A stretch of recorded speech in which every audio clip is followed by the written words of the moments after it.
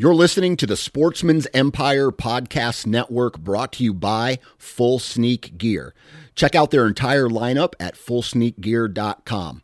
Also be sure to check out our entire stable of podcasts at sportsmansempire.com. New from Moultrie Mobile, the Feed Hub offers first-of-its-kind cellular connection and control for nearly any spin cast feeder on the market. When used with the Moultrie Mobile app, you can monitor feed and battery levels, run feeders on demand, receive alerts when feeders are clogged, and remotely adjust feeding times. The Feed Hub is ideal for anyone who maintains feeders.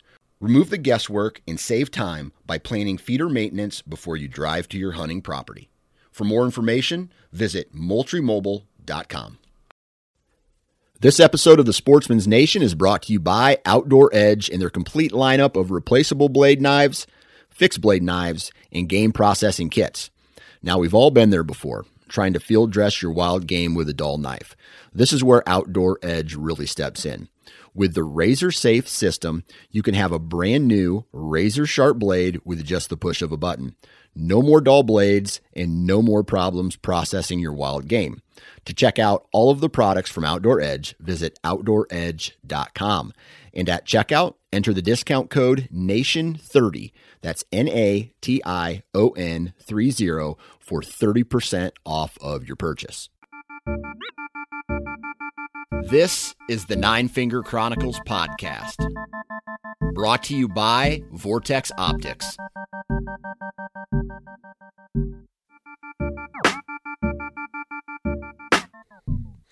Mic check, mic check. Here we go, everybody. Welcome back to another episode of the Nine Finger Chronicles. And I'll be honest with you, I don't know what I was doing. I was in my office here, and I was like on Sunday nights, I kind of get up here and I prepare for the week, make a list of things that I need to do, upload all of Monday's podcasts, and I'm staring at my Euro mount from my South Dakota buck on the wall, and I got almost like these like the meat sweats, but it was like an intense feeling of I gotta start planning right now for the 2022 season. And it's, man, I tell you what, the older you get, life gets faster and faster and faster, and it doesn't slow down for you at all. So that just means I got to be more prepared and more prepared. And this past year, when my wife said, "Oh man, it didn't even seem like you were gone that long this year," I'm going to take advantage of that comment, and I'm going to try to squeeze one more hunt in somewhere this year, whether it's a whitetail hunt closer to the state, you know, like in Iowa, Illinois, Missouri, Wisconsin, maybe even, I don't know, Minnesota, North South Dakota again. I don't know. Kansas might be a good idea.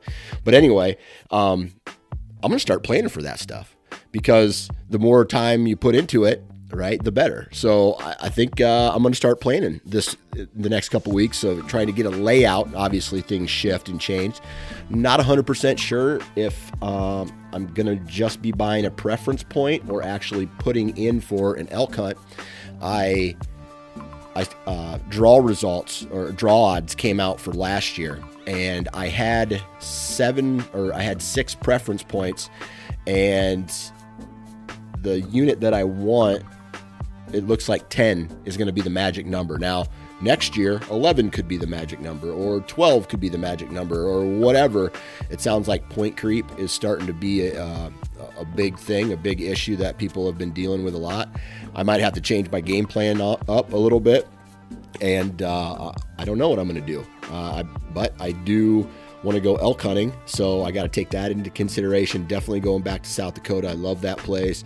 Probably going back to Nebraska again, and you know, trying to locate a mule deer. Still haven't shot a mule deer, and that is almost bucket list item number 1 is a mule deer, just because I've put so much time into it, and I want to shoot a mule deer with my bow, and I don't care what that is, legal mule deer. So but I say that, and every time I throw myself a curveball and I shoot myself in the foot, or I decide to, here's some whitetails, let's go shoot some whitetails. So is what it is, but that's definitely the fun part about going on these out-of-state trips. So today, on today's episode, man, we have one hell of an episode, and this is another reason I'm so fired up. I got a returning guest, Tom Waters. He's from Kentucky, and as most of you know, or some of you don't, and if you don't know, now you know, Kentucky has a elk season now, right? So I think it was like 14, 15 years ago, it may have even been longer than that, they reintroduced elk into part of the state, and now there is a sustainable herd, and they have a drawing or a lottery every year that allows them to, the residents and even some non-residents to get in on a hunt. I know that Missouri reintroduced elk, and they have the option to do it. Pennsylvania now has a season after reintroducing of elk. So not only is it's a pretty cool conservation at work story, but it's a cool story of a guy who's lived in the state of Kentucky his whole life, and now he gets to hunt elk in it. So we talk about that. We talk about so he drew this elk tag, and then he also drew an Iowa tag, the coveted Iowa archery tag this year. We talk about his process once he learned that he was going to go to Iowa, the process he learned he used as far as what he was going to do when he got there. Was he going to hunt public? Was he going to knock on doors for permission? Was he going to try to use an outfitter? We break all of that down. So it's a really good episode about Iowa whitetails, Kentucky elk. He even shot a deer in Texas, and he shot a deer in Kentucky as well. So, man, really good episode. And I hopefully you guys enjoy it. But if you could just stick with me here for a second, I'm going to do a little commercial break if I can find my paper, and just knock these out real quick. Like I said, we're gonna be getting back into the routine of these commercial breaks a little bit more detailed here, probably in the next week or so. I got some things that I have to handle, some switching up that has to be done, but here we go. Hunt Stand, if you're looking for probably the best hunting app with the most functionality at the most affordable price, you need to check out Hunt Stand at huntstand.com, or you can go to the Google Play or wherever you download your apps, download it for free, and when you want to upgrade to the I think it's the Elite or the Pro level, whatever, then you can pay, which is like $40 a month. Right? It's ridiculous. And you can get a discount code SN20 for 20% off. So huntstand.com, go check it out, read up on all the functionality. Now, Lone Wolf is no longer a company, right? And I'm going to try to get them on to kind of explain what's going on here. But the same company that owned Lone Wolf also owns Novex. And so now we have this kind of transition over to it's basically the same tree stand, just under a different brand. It's not a rebrand. It's just it's a similar product under this new name. So I'm going to have a lot more information coming on that. We have Wasp broadheads, complete and utter destruction. Man, you get their broadheads just like any broadhead, really. But these broadheads, a majority of them are made in America. They are made from the best material. If you haven't heard any of the podcasts I've done with Fred Doherty, one of their engineers over there, you need to definitely check it out. Discount code 9fingers2021. That's the number 9 followed by the word fingers 2021 for 20% off.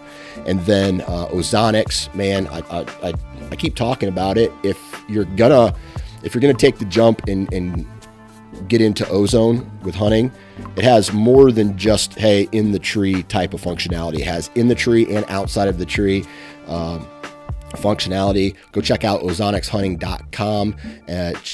Read up on all the units, see which one fits you the best, and then if you do decide to make a purchase, enter the discount code NFC21 and you'll get a free dry wash bag with a purchase of a unit. That discount code does not work if you are trying to stack discount codes. So if they're currently running a special, this discount code won't work. Other than that, our title sponsor, Vortex Optics, man, huge shout out to those guys. Great company, great products, great optics. Lot of content coming out of their camp here pretty soon with release it throughout January, February, March, and April of a whole bunch of new products coming out of their camp. And then Exodus trail cameras. Why do I like Exodus? Because I feel confident that when I turn them on and walk away, they're going to work. And you want to see a guy get pissed off, it is when he goes and checks his trail cameras and they don't take pictures. So that's why I use Exodus. And then lastly, if you're looking for a crossbow, you got to check out excaliburcrossbow.com. Go look at all of the crossbows that they offer. Find one that fits you, because they have a variety of them, right? And then read up on them. They are a cornerstone in the hunting industry, right? They've been around for 30 years. There's a ton of experience behind, and you don't last 30 years if you put out a shitty product. So go check out Excalibur Crossbow. So thank you very much. We're done with that.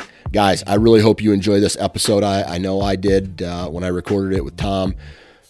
I hope everybody is having a great New Year's. We're only like 10 days in so far, but I'm fired up for the rest of the year, man. I got like I was sick for almost 2 weeks in a row, not feeling well. And then all of a sudden I woke up, was it yesterday morning, and I had this an energy. And I was just like, oh man, I'm fired up now and I'm ready to go. And man, I hope all of you get some of that energy too. So, all right, let's get into today's episode. 3, 2, 1. All right, long time no talk. Tom Waters, how we doing, man? Hanging in there, just watching the white blanket of death descend upon Kentucky. I have to bring this up in this intro. We talked a little bit about this before we started recording, but you're saying that the state of Kentucky doesn't necessarily know how to handle snow. I think that's a safe assessment. Okay. All right. So I lived in Arkansas, northern Arkansas. I lived in southern Georgia, and I lived in north central Alabama. Through those 3 states, I was moving around for, I want to say a year and a half, 2 years. And when I was living in Alabama, it was like 34 degrees, maybe 32. And it snowed just enough to coat the streets and everything. And they canceled school for 2 days. And they if you would go into a store or something like that, people would be like, "The end is near. Save yourself." I mean, it was absolutely crazy. And then up here, it snows 6 inches, and it doesn't matter what the roads are like. You're still having school. Oh, yeah. Yeah, it's ridiculous here. I mean, I don't know where this ever came from, but for some reason, if there's any snow anticipated, you're supposed to get bread and milk. Oh, yeah? And everybody's, have you got bread? What are they all eating? Milk sandwiches? I don't understand it. I mean, I'm going to go to the liquor store is what I'm going to do. Right. I think the days of, getting snowed in and having, I'm sure even if I didn't go to the store for, let's just say power goes down. It snows so much I can't even get my vehicles out of my driveway. I have enough food in my house right now to where even if I was to ration it thin, I could live for probably a month. With all the frozen stuff I have in my freezer, with the crackers and the noodles and things like that, I would have enough to survive. But I'm not going to run to the store and buy 16 gallons of milk and bottled water. And I mean, where does this thought process and chaos come from? I have no clue, but you go to the stores here in Kentucky the night before there's supposed to be a snowstorm, and I mean, it's just by snowstorm. Here's our snowstorm. We are expected to get between 1 and 3 inches. I mean, that's it. And I just had to go out a little while ago, and I'm not kidding you. There's wrecks everywhere. The interstates are shut down because people just flat don't know what to do. I mean, it's mind-boggling, especially for people that live like you do up in Iowa, or even just in Ohio. An hour or two north of here, we're kind of on that edge, and we just don't get a lot of snow. So when we do, man, everybody just loses their damn mind. Yeah, and I'll say this: it's not just down there; it's in Iowa too. It doesn't matter how much snow we get. If I head into town, there's always a handful of cars in the ditch along the interstate between the two big cities where I live right in the middle of them. And there's always somebody already in the ditch. I would hate to, I would love just to do an interview with that person and just interview them about their life. Who is the one person that goes in the ditch on a 1 inch of snow day? Like, that's the whole topic of the podcast, is just people who go into the ditch. That would be great. With front wheel drive cars, just like, I can only dream. Anyway. So last year you had one hell of a season in Kentucky, and we did a podcast on that. And it sounds like that momentum kind of came into this year as well. Yeah, I think you could definitely say that. I had just a fantastic opportunity this season. It was just all laid out. I'd known for a while, because I'd been getting the preference points, that I was going to finally get to hunt Iowa for the first time. Yeah. And because I knew I had, the 5 preference points set up. So I was really jacked up going into that. And I always do an annual trip down to Texas where my buddy lives and hunt with him and his son. So this year just shaped up to be extra special because of that.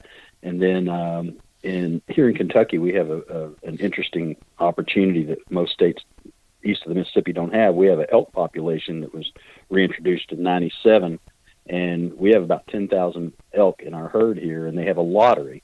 And it's not like your normal draws.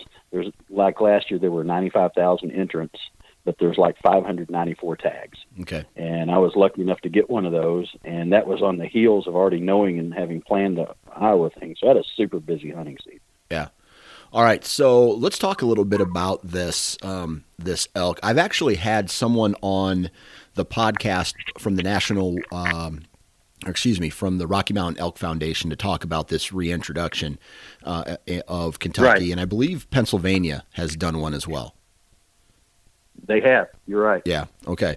So Wisconsin even has done it too. Kentucky's been giving some of their elk to some other states to get them off to a start too. Yeah. As a matter of fact, Missouri just had their inaugural elk season this year too. So that's great. That's great. Just crazy.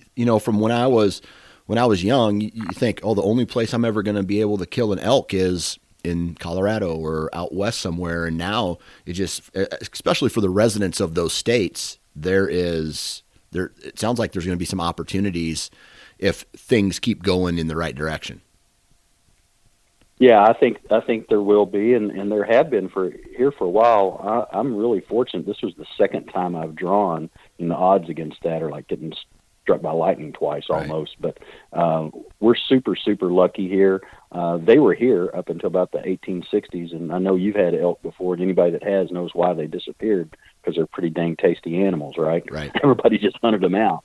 But they reintroduced them in '97 through ARIA, Rocky Mountain Elk Foundation, some from Colorado that they brought in. They started out with 14 and grew it up to where it is now. And it's a really great conservation story, and we're real happy about it, real proud of it. And it's primarily focused or funded rather through this lottery.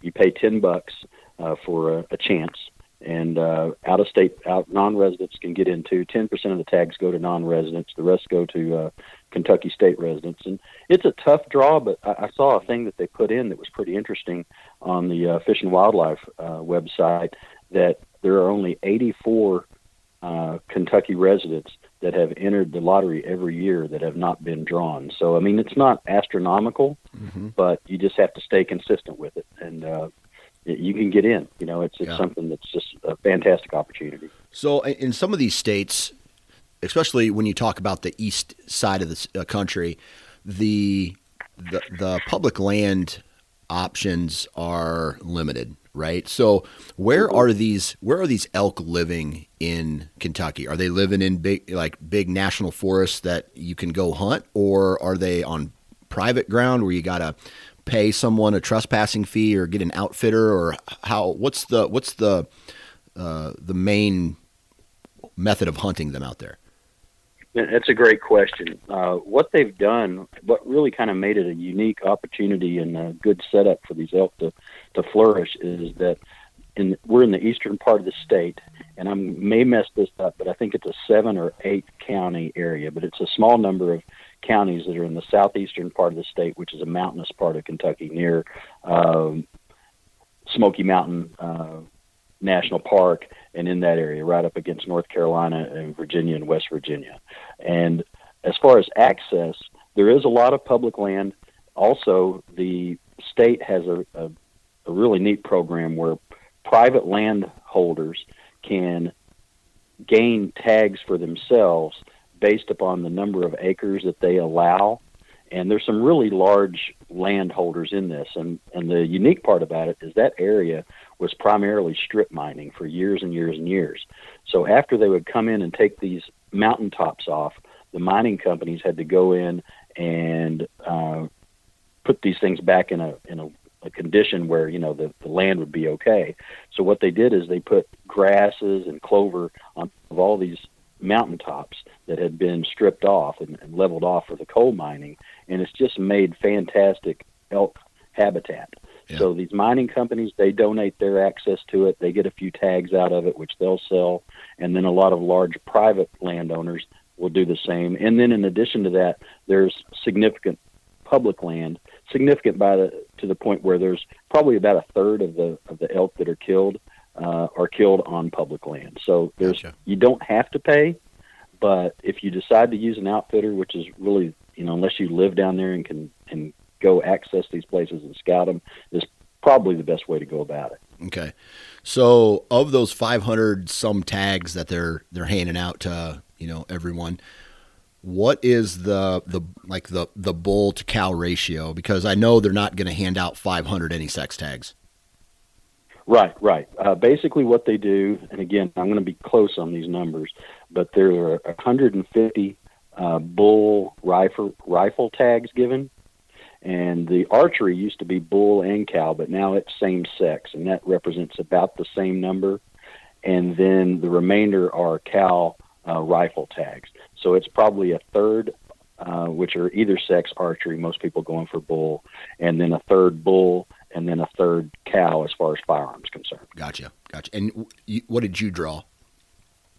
I drew a cow rifle tag, which is really unique for me because I bow hunt. I haven't shot anything other than a coyote with a rifle in a million years. So that was part of the process of getting up to speed with my marksmanship before I got out there. Right.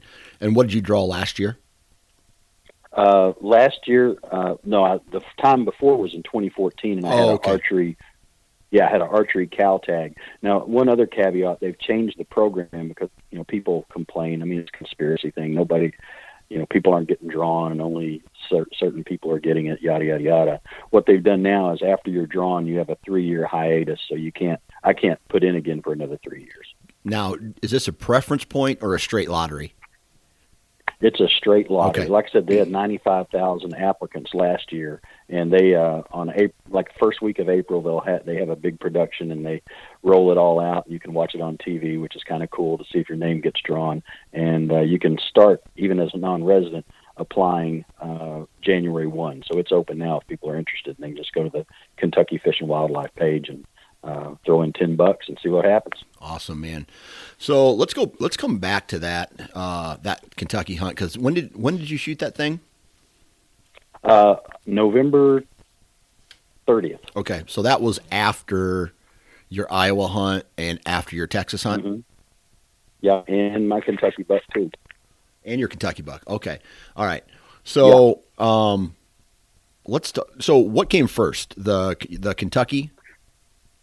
Yeah, the Kentucky buck, I was able to fill that tag in October, and was pretty excited about that because I knew I had all these other trips in front of me, and I didn't want to have that pressure on me on the back end of the season like last year. Yeah, and I think we've even talked about in past episodes your what was it, your Texas hunts as well. Where, but because I'm from Iowa, I want to ask you about this. You know, like, as someone, was this your first time ever hunting Iowa, or did you had the opportunity to do it in the past? No, I'd never hunted it before. Okay, so I was super stoked about the opportunity. Okay, so you drew the coveted whitetail bow hunting tag in Iowa, and so what was your excitement level like once you found out that you drew, number one, what was your excitement level? How many preference points did it take? Like how many points did it take for you to draw? Yeah, so I used 5 points. This is my 5th year, and I wanted to get a zone 5 or that, one of the better zones. And so I waited until the 5th year to go ahead and give it a shot. I didn't try to enter it with 4. And man, I was just, I was super hyped. I mean, you've heard all you hear is Iowa, Iowa, Iowa. And, you see everything on social media and watching all the YouTube channels from all the different guys. And I was just super stoked about the opportunity to get out there and have a shot at something like Iowa can present to you. Yeah. All right. So then you found out you drew it. What was your game plan? I mean, were you going to try to hunt public? Were you going to knock on doors? Did you say, "Hey, man, I'm going to try to get an outfitter or a lease or something like that"? What was your thought process of how you were actually going to be hunting in Iowa? So what I did is I was going to consider all opportunities. And my drive's about an 8-hour drive from here to Iowa. So I was kind of, it wasn't as easy for me to go up there and scout as I would like for it to be. I don't have any relatives or people up there, and I didn't want to spend a ton of money and time away because I knew I had this long season with these other opportunities. And, we all have to balance, like, I remember you talking about so many times, is, balancing your home life versus that. So I thought I could either do public. I didn't really feel like I'd have the time to knock on doors and really network with anybody up there to be able to get an opportunity on private. So I looked at the public quite a bit, and everything that I've been hearing for the last 2 years is that that's really blowing up there. So I went the more expensive and the easier route of starting to look for an outfitter. And I was able to find one. He came recommended, checked out, talked to a lot of people that had hunted there before, felt comfortable with it after talking with him, and that was the route that I chose.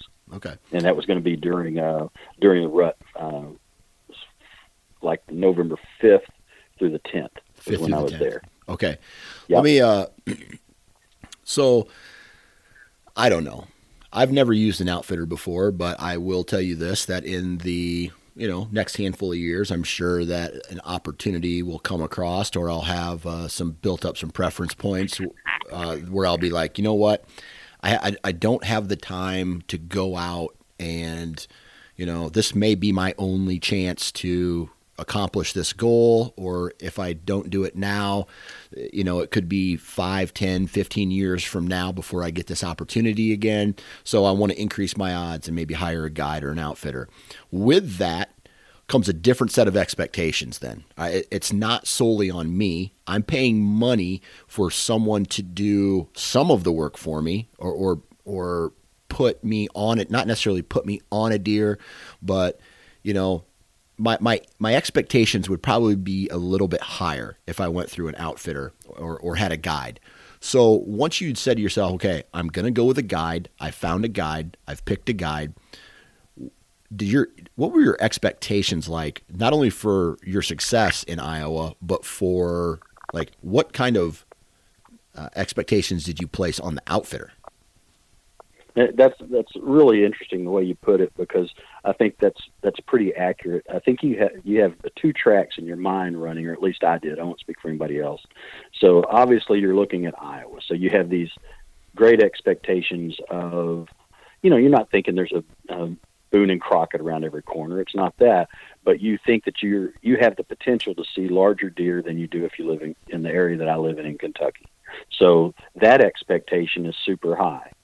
The expectation of being more successful with an outfitter isn't really one that I hold in the same way that you described, because I take, for example, when I go to Texas every year with my buddy, and he's got a couple of 100 acres, and he has decent deer there. He's got good deer numbers. But the reality is in any 5-day sit period, you're not always going to see the shooter that you're looking for within that 5 days. Now, a lot of times it happens sooner than that. Sometimes it happens later, but I don't really put that on the outfitter unless the outfitter isn't doing their job. And by their job, I'm talking about this good stand placements, areas where there's, reason to see that there's going to be deer come through there. From my perspective, my expectations weren't heightened so much by an outfitter versus me doing it myself. They were heightened because they knew the ground, right? And they had the trail cameras running, and, they're in it to, if they don't produce long term, they're not going to stay in business long term. So that part of it was heightened, but it wasn't heightened so much. Well, now I'm going with an outfitter. It's, it would be a slam dunk because I'm with one. Right. Okay. So you draw, you're hyped, right? Yep. It's a couple weeks before it's time to make your trip. You're dialed in with your bow. You got your gear ready. You're getting ready to, head out. Were you in communication with this outfitter, leading up, saying, "Hey man, what's the movement like? What's going on? What's the deer situation there?" In communication, so I don't know, they were hyping you up too, saying, "Hey man, we're seeing real good movement." Were they sending you trail cam pics, anything like that? Yeah, they definitely. Now this guy, he has a Facebook page, so he would put his trail cameras on there as it got into the season. Prior to the season, he didn't really post a lot because he said he didn't want people in the neighborhood, in the adjoining areas, seeing some of the deer, that he had, which makes sense because people post up on fence lines and on property lines, right?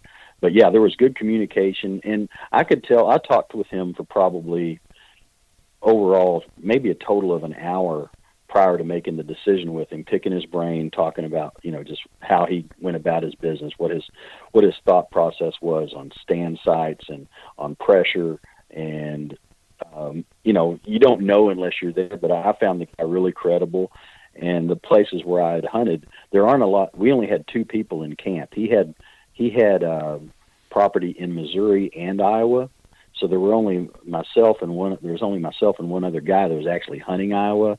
And the week before, he only had like 3 or 4. So he had tons of places that hadn't been overhunted. That was my big thing. Yeah. I've always heard the horror stories about a lot of these outfitters that'll just run as many people through there as they can, and that just was not this guy's MO. So that made me feel better. Yeah. All right. So were there deer on that Facebook page or on trail camera up until you got there, or even while you were there, that got you excited? Like, damn, I may have an opportunity at a Boone and Crockett or a dream buck per se. Absolutely. And, people were seeing them while I was there. I saw them while I was there. I never got one in bow range, but I saw good deer, and I saw deer that I would shoot all day long anywhere other than Iowa. But, yeah. And I had a couple that, I thought about pretty long and hard about taking, but I didn't come up there to take something that was, in line with what I could find here. Right. I wanted something, 140 or more minimum, and was hoping for something 150. And the other guy that was hunting in Iowa with me, first day, he made a bad shot, and the deer was okay. It wasn't lethal, but he made and they saw it on trail camera later, but it was 150, 160 class deer his very first day that we were out there. I had a huge buck that I set 2 days in one particular stand. And then I wanted to, I didn't want to spend the whole time in one stand site while I was there, because I wanted to have the experience of Iowa beyond just one sit, right? Yeah. And the third day that I told the guide, I said, I'd like to sit somewhere else. He said, I really think you ought to sit there one more day. And he wasn't that adamant about it. He said, but that's okay. And I went over there, and of course the next day we had a trail cam picture of about a 165. Yeah. So at that stand. But I really just was wanting to get a good experience of the whole place. And if I got a great buck, that would have made it even better. But it was fantastic. I mean, I can see why you guys love it so much. Yeah. Just lots of good deer, and the habitat is just beyond anything I've seen. What was your rut like up there? I mean, did your dreams come true as far as experiencing an Iowa rut? I didn't see as many deer as I thought I would. I did see a lot of cruising. There was a lot of cruising that week. Unfortunately, the ones that cruised in front of me, in bow range weren't ones that I wanted to take, or they were, younger, smaller deer. But I didn't see the numbers of deer that I thought I would see. Yeah. Okay. And the weather, I don't know if you remembered that period of time, but it was pretty warm and super windy. Yeah. Yeah. I had tagged out in Iowa. The 4th is when I shot my buck. So that whole next week, I remember being outside in just long sleeves and it was crazy. Yeah. Man. Yep. So let me ask you this then. As you were getting into this week and you had a whole bunch of deer cruising by and you even saw, some decent deer, like shooters, like, were you able to make any moves on, say, like, hey man, I need to be at 100 yards down and to put a tree stand there, or I need to be here, or were you only limited to what stands were currently set? You were limited to what stands that they put you in. Yeah. And that's not the way you and I like to hunt. And, I knew that going into. And a funny story, they had a bunch of Western hunters there, say three guys from back that had been Western hunters, never really hunted tree stands and stuff. And the reason they wanted you to stay in those stands, they don't want you boogering up the area, obviously, right? Right. And these guys, every time they go to pick them up, because they'd take you out there, close to it, let you off, and you know where it is, walk up to it through maps, or they drop you off in a side-by-side or whatever the case may be. But these guys would get down. They were going out, just wandering around looking for stuff, glassing. They're trying to glass, right? Right. And they caused a big problem. Got really upset, liquored up, got upset with one of the guides, threatened him, and they had to get kicked out of camp. So a little bit of drama in the deer camp was pretty funny. Damn. Yeah, really. So how close did you get? I mean, like, what did you say to yourself when you're pulling in camp? This is the caliber of deer that I want to shoot. And did you get close to that at all? They want you to shoot 140 and higher, and I would have been fine with that. And I had one really nice 8, the second day, that looking back now, I say, well, I should have probably taken him. And I set 5 days, dark to dark, the entire time. So, I mean, I don't feel like I shortchanged myself. And honestly, if I'd have shot that buck and my hunt would have been over that quick, I'd have probably got, it's not really what you came up here for. I'd rather swing for the fences because it's such a unique opportunity, right? Yeah. I mean, I was prepared to eat a tag going in. Now, by the same token, the first couple hours driving back home, after sitting 5 days dark to dark, and, I wasn't happy. Yeah. But given a little bit of time with some perspective, and it's like, look, man, it's a great opportunity. I mean, I saw my first pheasant, which was really cool. Sitting near a pond, had a bald eagle coming by. Your turkeys and I were like freaking horses. I can't believe how big the turkeys are there. So, and then I saw some really good bucks, just not within bow range. So, yeah. All in all, I mean, I don't think I could have had a better experience without taking one home. And I had an opportunity to take one home, but it wasn't exactly what I wanted. So I can't say anything other than I really enjoyed it, and I wish I'd have tagged out. While you were there, with all that said, obviously you said that you had that 165 come through the day you decided not to hunt that tree stand. Were there deer running around on that property the same time that you were there, that you caught on trail cameras, that just never showed up? Because one thing that would really make me frustrated would be, all right, we would prefer it if you would only shoot 140s or higher, but there was nothing that even met that caliber running around on trail camera even. Yeah, that would really frustrate you. Yeah, for sure. And there's one particular buck, and I don't think they've harvested him this year. In fact, the guy that owns the outfitter said if nobody got him, he was going to be hunting him late season, because this is like an 8-year-old mainframe 8. I'll send you a picture of him, and this thing is easily 170. I mean, it's just the craziest looking eight point I've ever. It looks more like a friggin' caribou than it looks like a deer. So, and they named this deer. I think they named him Mufasa. I can't remember what the name of it was. I think that was it. But basically, he was coming through. He'd been seen by the group before at the stand where I set the first 2 days. And the guy told me, he said, look, he's a tag killer. I mean, if you hunt him the whole time, yeah, you may get a shot at him, but, a lot of people eat their tags going after him. And I definitely wanted to have a chance. And the first 2 days, other than the one that I talked about earlier that I saw that was like 140 that I could have taken, saw very little movement at that place. So then I went to this other stand and saw a lot more movement, but nothing that was, within bow range that I wanted to kill. Yeah. Well, man, that sucks, but it's kind of cool at the same time. Now, on a full disclosure type of podcast here, asking all the right questions, do you feel comfortable sharing how much money it costs to book that outfitter? Sure, it was $3,500, and that was for 5 days of hunting. You could get there the night before. They put you up, they fed you.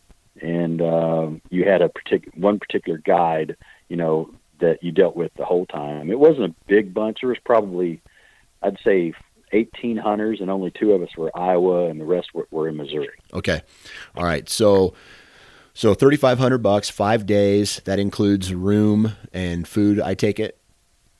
Yep. Okay. Then see, this is what I didn't get when I got invited to that. I don't know, that exotics hunt when I was down in Texas.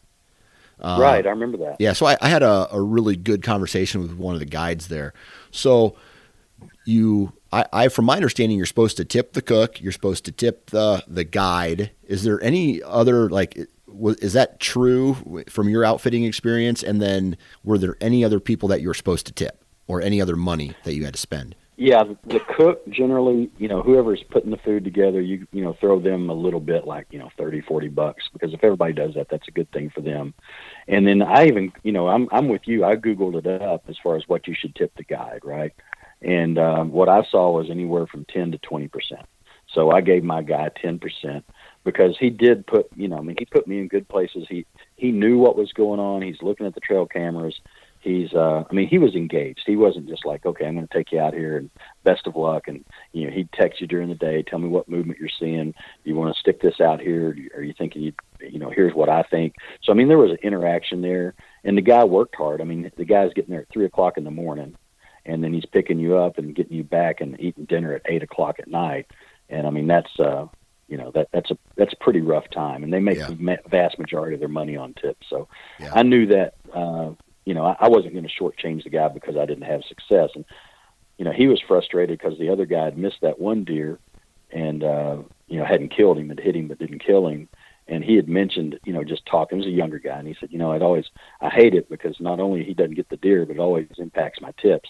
And he wasn't talking in the standpoint of, trying to get me to commit to paying him a tip. We're just talking like two guys talk, right? Yeah. But, that's part of it. I think you should definitely do that. That's where those guys' money comes from. So I would definitely add that to the budget when you're considering going out. Yeah. So what about outfitting in general? Is this something that you would do again on an out-of-state hunt, whether it's Iowa or a different state, or are you going to try the public land route or the knock on door for permission route? I think next time. And I'm 62 now, so it'll be 67 when I get to go again. I think what I'll probably do next time is just do the public land. And it's not because of the money, but I just think that if I look at it from the standpoint, if I come at the public land with the same mindset that I have now, that, I'm wanting to hunt Iowa, I want to have that experience. And if I get something, it'll be great, but that's not the main reason I'm going. That's not the only way that I'm going to have a good time. In other words, if I tag out. So if I did that, I think I would take the time and take that money to finance, maybe 2 or 3 scouting trips. Yeah. And then get a good idea of where I want to go and then give that a shot. And because that's a different experience. And for me, it's always about different experiences are as much fun as a successful experience I've had over and over. Yeah. Yeah.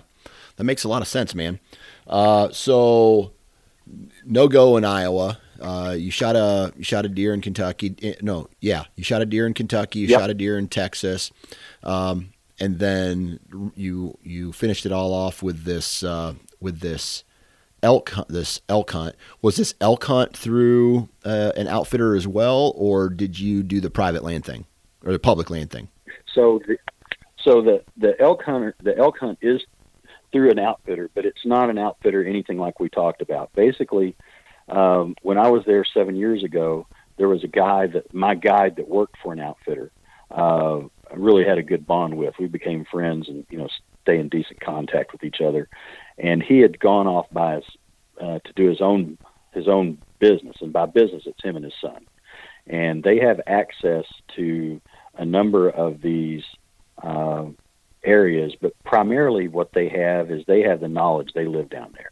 And they don't put you up, they don't feed you or anything. You just get with them in the morning, and then we go out scouting together and looking for fresh sign, glassing, very similar like what you do in any other elk hunt. But they know the areas, they can help you out, and it's just a lot less expensive. I mean, it was less than half of what it was like $1,500, right? And for that, not only they know the area, they can get you on the area. They're really good at scouting. I mean, they know these elk up one side and down the other, but they also, and it's even more important, obviously, with elk than it is with deer, they'll help you get it out. And that's a huge piece of it. So you've got somebody to help you get it out. Cause if you're doing it by yourself, I'm 62. Doing it by myself is probably not an option.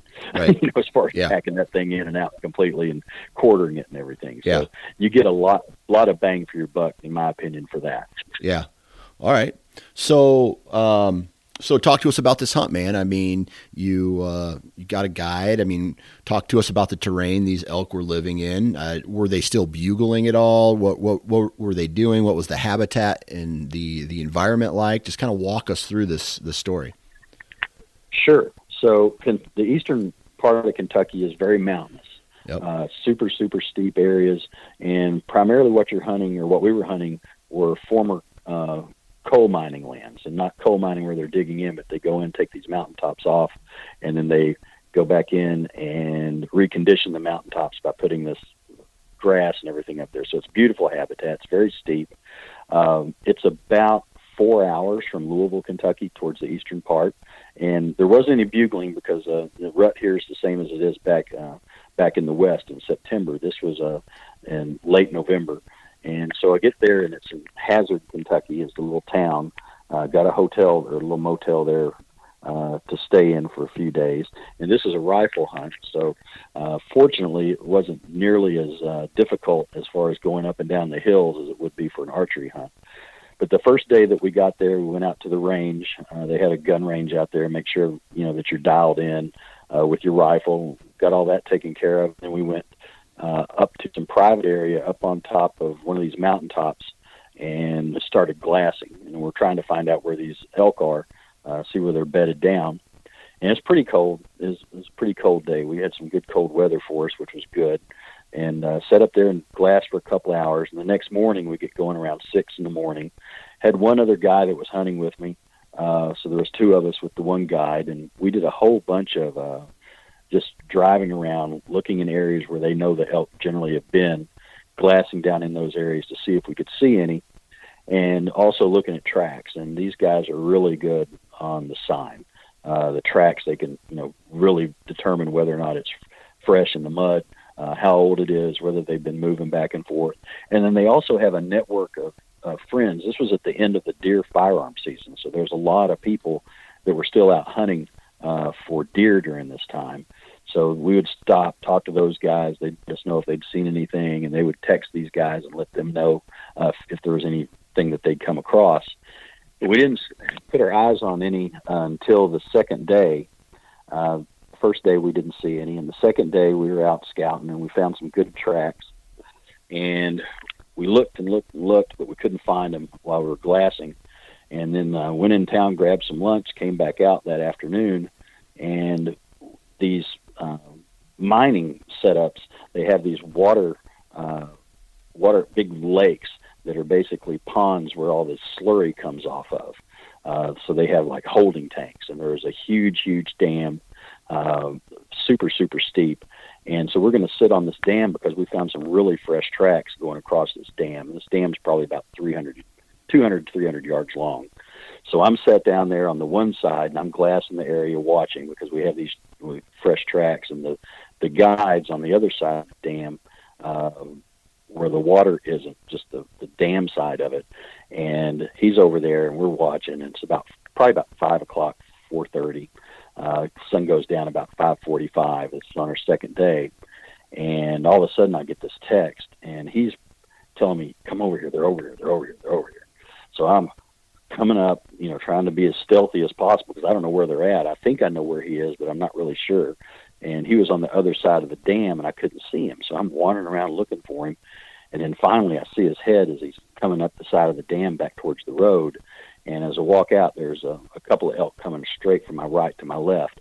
And they're walking at the upper portion of this dam. They're only like 75 yards. I mean, maybe 50, 75 yards up. I could probably taken a bow shot on them and been more comfortable because I didn't shoot a lot with my rifle. But they come down to the side, and they're on this dam. And the lead one, this is a cow elk. The lead one's huge. I mean, all elk are huge when you're used to hunting deer, but this thing just looks like a monster. Yeah. And take my rifle, get a good shot on it, hit it, and it starts hauling buck left to right, going from right to left at the top of this dam. And what they always tell us, there's a great training program for this with the Fish and Wildlife, a number of videos that says if the elk's still running, you just keep shooting until it goes down, right?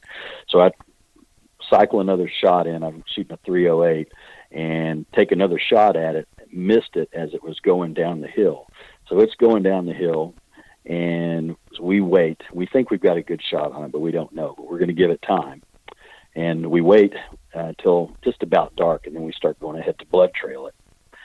And we're blood trailing it, and it's super, super steep. I can't tell you how steep it is. The only good thing is there's no trees. It's just a dam facing.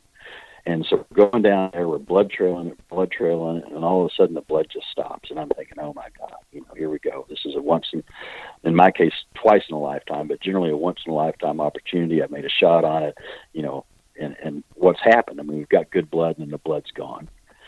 And we look, and the guide's walking down there. His name's Josh, great guy.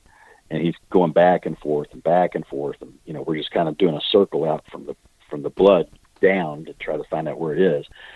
Fortunately, what had happened is it had fallen down the side of that thing, and that's why we lost the blood. And it went all the way down to the bottom of this, probably about 150, 200, probably closer to 200 to 300 feet that it fell down this dam. It's a huge dam, a wooden dam, or not wooden dam, a earthen dam with grass on it, all the way down at the bottom. So hallelujah, we've got this thing, and it was a good one. I mean, she weighed about 425, 450 before she was gutted out. We started getting her gutted out, and it's dark. And back to these friends, he texts a couple of them, and they show up, and they're going to help get it out. And at first, we thought we were going to have to quarter it, but what they were able to do is they were able to actually get a number of ropes on their side by side 4x4, and we were going to pull it up to the top of the dam and then get it loaded up into the truck from there to get it out of there. So that's what the plan was, and it's super dark, and everybody's walking around, and we've just got through field dressing, so we're getting ready to try to put this thing on it, put this rope on around its neck to try to pull it up. And we hear this. I'm like, what the hell is that? Now, go back a day before, we've been going through some really thick areas looking for sign, and we saw tons of bear sign. We have a lot of bears in eastern Kentucky, black bears. Yeah. So my guide, he looks over there, and we hear it again, and we hear stuff moving around, and he goes, oh shit. And basically we all have our headlamps on, but he's got a good flashlight, points it over there, and about 35, 40 yards from us is this black bear. And he's smelling all this from all the gut pile. And big like, bear, okay, or medium, or what's the story? Was he? Was he a threat? What, if it's dark, he was big. Yeah. he may not.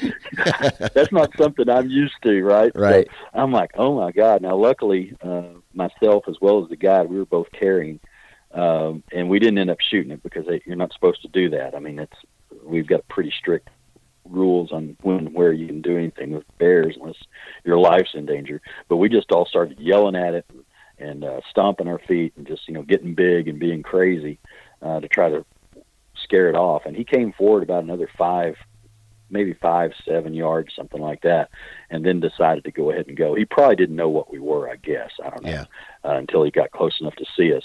But I wouldn't say he's large. If I had to guess, he's probably 200 pounds. But he was large enough to cause a problem. Yeah. Well, dang, man, that sounds I don't know, like one of the so I have all these preference points for Wyoming for an elk hunt. And, I'm debating on, hey, there's opportunity there for me to go in certain parts of the state and not be affected by grizzly bears. Black bears, yes. Grizzly bears, no. Yeah. And I feel like for the most part, I wouldn't be too afraid of a black bear, right? Especially if I had a sidearm and I could, from what I understand, majority of the time a black bear will run away from a human. That's not necessarily the case with a grizzly bear. I've had people talk about, on this podcast this guy was in a tree and he shot with a 45. He shot a grizzly bear. I think on this revolver he had like 6 times, and it just stayed there and was staring at him, and charged him, and he had to climb a tree, and he had to spend the night in a tree. Like that kind of shit I don't want, even if I had a bazooka. I'm with you. Yeah, no, and call me a sissy, but I don't want that. Yeah, I don't either, and I know, I don't know how you'd sleep knowing they're out there. Oh yeah, and especially if you killed one and you've got, or you've got your food. I mean, you got to hang your food up and all that stuff, and have it away from the camp. And I mean, and I knew all that stuff about black bears too. I mean, you get all that, but I tell you what, when they sneak up on you and you're not expecting it, it'll still kind of make you pucker up a little bit. Yeah, that's a fact. That is a fact. So, 400-some pound elk, how much meat did you get off of her? I got about, I'd say right at 200 pounds. Oh, nice. Yeah, no, we've been eating it. A lot. And so I got that. And I got a nice sized buck this year. So we went ahead and, in anticipation of this elk hunt, bought an extra freezer, not a big one, but it's probably about a 9 cubic foot, and it's completely stocked. So we're good to go, man. We've got meat for the year, I think. That's awesome, man. So now there's a chance that you can't get it. You can't get this tag again for 3 years. When you go in to put in again, is this something where, hey, I don't want the next time I get this tag, I don't want it to be a cow tag. I want to go for a bull next time. Is that an option? It is. What you do is there's 3. There used to be 4. You used to could enter, and these are $10 each. You could put in $10 for a bull archery, $10 for a bull rifle, $10 for cow archery, $10 for cow rifle. And now it's just $10 for archery, either sex, and $10 for rifle, either for bull, and $10 for rifle for cow. So I put in for all of them. I mean, I want to get a bull elk. I mean, I'm like everybody on that, right? Right. But the meat is so good, and the hunt is so different than what we generally do, like with whitetails, that if I get drawn for a cow again, I'll be super happy. Yeah. But I'm going to put in for all 3 for sure. Okay. All right. Well, that's awesome. What is the what's coming up next year, man? Knowing you're going to do something, right? Well, I know I'm going to be doing Texas again. Yeah. And my buddy that owns the property down there, he's been making noises about his son's getting older and getting ready to go off to college, and the son was a big piece of it. All 3 of us would go hunt together. And he's thinking about maybe selling that property and buying something in another state, and maybe Louisiana or Oklahoma. So if he does that, obviously I'll go that route. And then I've got another friend in Texas that recently got access to some stupid amount of land very close to where my buddy is, about 1,500 acres. Yeah. And he's the only one that hunts it, and he's invited me to come down. So I think next year is probably going to be, this year was so many trips that I think next year will basically just be Kentucky and Texas, unless something, just fantastic raises itself as an opportunity. And I might do a little bit in Indiana too, because Indiana's real close to where we are. Gotcha. All right, man. Well, it sounds to me like you have you got a plan. Congratulations on one hell of a season, man. Congratulations on killing elk in your home state. That's got to be pretty cool. Definitely. I appreciate it, Dan. I really do. It's a great opportunity, and I hope not just people here in Kentucky, but non-residents. I mean, you waste $10 on lottery tickets or something else anytime. Get on their website, throw $10 on there. You never know. One of the guys I hunted with was from Florida. He was a non-resident that got a tag. So it happens every year. That's right. All right, Tom. Well, I appreciate your time, and congrats on one hell of a season, man. I appreciate it. Thanks, Dan. And there you have it, everybody. Huge shout out to Tom. Huge shout out to all of you for taking time out of your day to do this whole thing and listen. And man, I really do appreciate it. And if you're still out there grinding, man, good luck. Good luck, man. Hopefully we can get it done. You get it done in the next handful of days or whenever you're, some go all the way into February. So if you're in one of those states, hey, you got some time. If you're in a southern state, hell, this could be your rut right now. If you're in the Midwest like Iowa, hey man, you got today's the last day. I think, yeah, the 10th. It's the last day in Iowa. So good luck and God bless. And man, good vibes in and good vibes out.